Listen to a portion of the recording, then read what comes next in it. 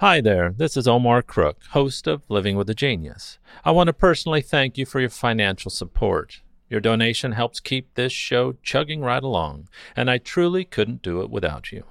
As always, thanks for listening. Be kind, do good work, and until next time. Here's Living with a Genius for March 8th, 2021. It's the birthday of French composer Maurice Ravel, born on this day in 1875. Ravel was born in a little village near Saint-Jean-de-Luz, France, of a Swiss father and a Basque mother. His family background was an artistic and cultivated one, and the young Maurice received every encouragement from his father when his talent for music became apparent at an early age.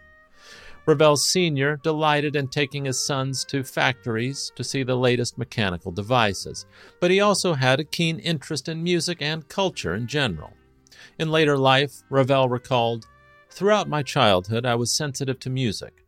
My father, much better educated in this art than most amateurs are, knew how to develop my taste and to stimulate my enthusiasm at an early age."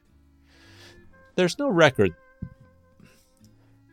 record that Ravel received any formal general schooling in his early years.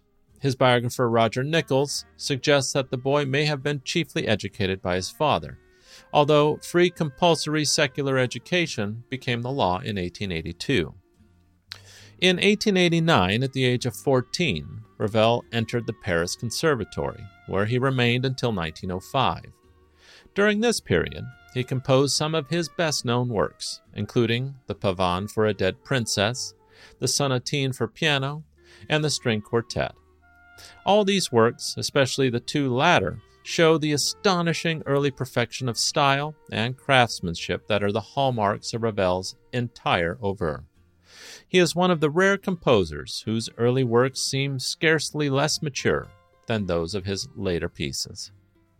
While at the Conservatory, Ravel made 5 attempts to win France's most prestigious prize for young composers, the Prix de Rome, past winners of which included Berlioz, Gounod, Bizet, Massenet, and Debussy.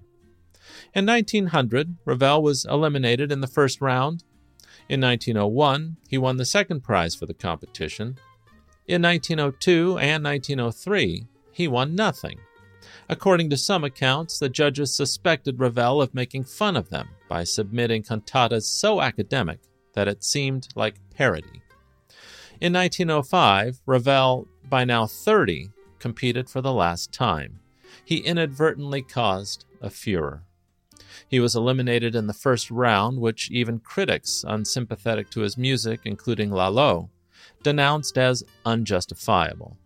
The press's indignation grew when it emerged that the senior professor at the conservatory was on the jury, and only his students were selected for the final round.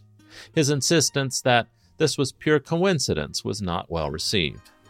L'affaire Ravel became a national scandal, and as a result, the director, Theodore Dubois, was forced to resign, and subsequently replaced by the composer Gabriel Fauré.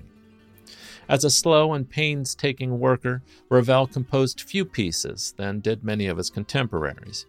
Although his works to enter the repertoire are pieces for piano, chamber music, 2 piano concertos, ballet, 2 operas, each less than an hour long, and 8 song cycles, he wrote no symphonies and only 1 religious work. Many of his works exist in 2 versions, first a piano score and later an orchestration. Some of his piano music, such as Gaspard de la Nuit of 1908, is exceptionally difficult to play, and his complex orchestral works, such as Daphnis and Chloe, require skillful balance and performance. From the start of his career, Ravel appeared calmly indifferent to blame or praise.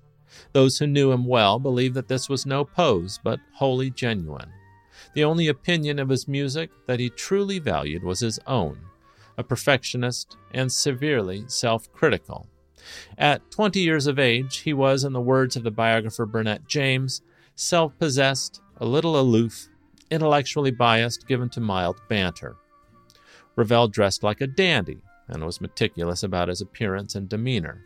He was short in stature, light in frame, and bony in features, and had the appearance of a well-dressed jockey, whose large head seemed suitably matched to his formidable intellect. In October of 1932, Ravel suffered a blow to the head in a taxi accident. The injury was not thought serious at the time, but in a study for the British Medical Journal of 1988, the neurologist R.A. Henson concluded that it may have exacerbated an existing cerebral condition. As early as 1927, 5 years before the accident, close friends had been concerned at Ravel's growing absent-mindedness, and within a year of the accident, he started to experience symptoms suggesting aphasia. By 1934, Ravel could no longer write music or perform, but remained physically and socially active until his last months. In 1937, he began to suffer pain from his condition and was examined by a well-known Paris neurosurgeon, who advised surgical treatment. Ravel's brother, Edouard, accepted this advice, as the patient was in no state to express a considered view. After the operation, there seemed to be an improvement in Ravel's condition, but it was short-lived, and he soon lapsed into a coma. Maurice Ravel died on the 28th of December. He was 62 years old. I learned something new today, and I hope you did too. Thanks for listening. Be kind, do good work, and until next time.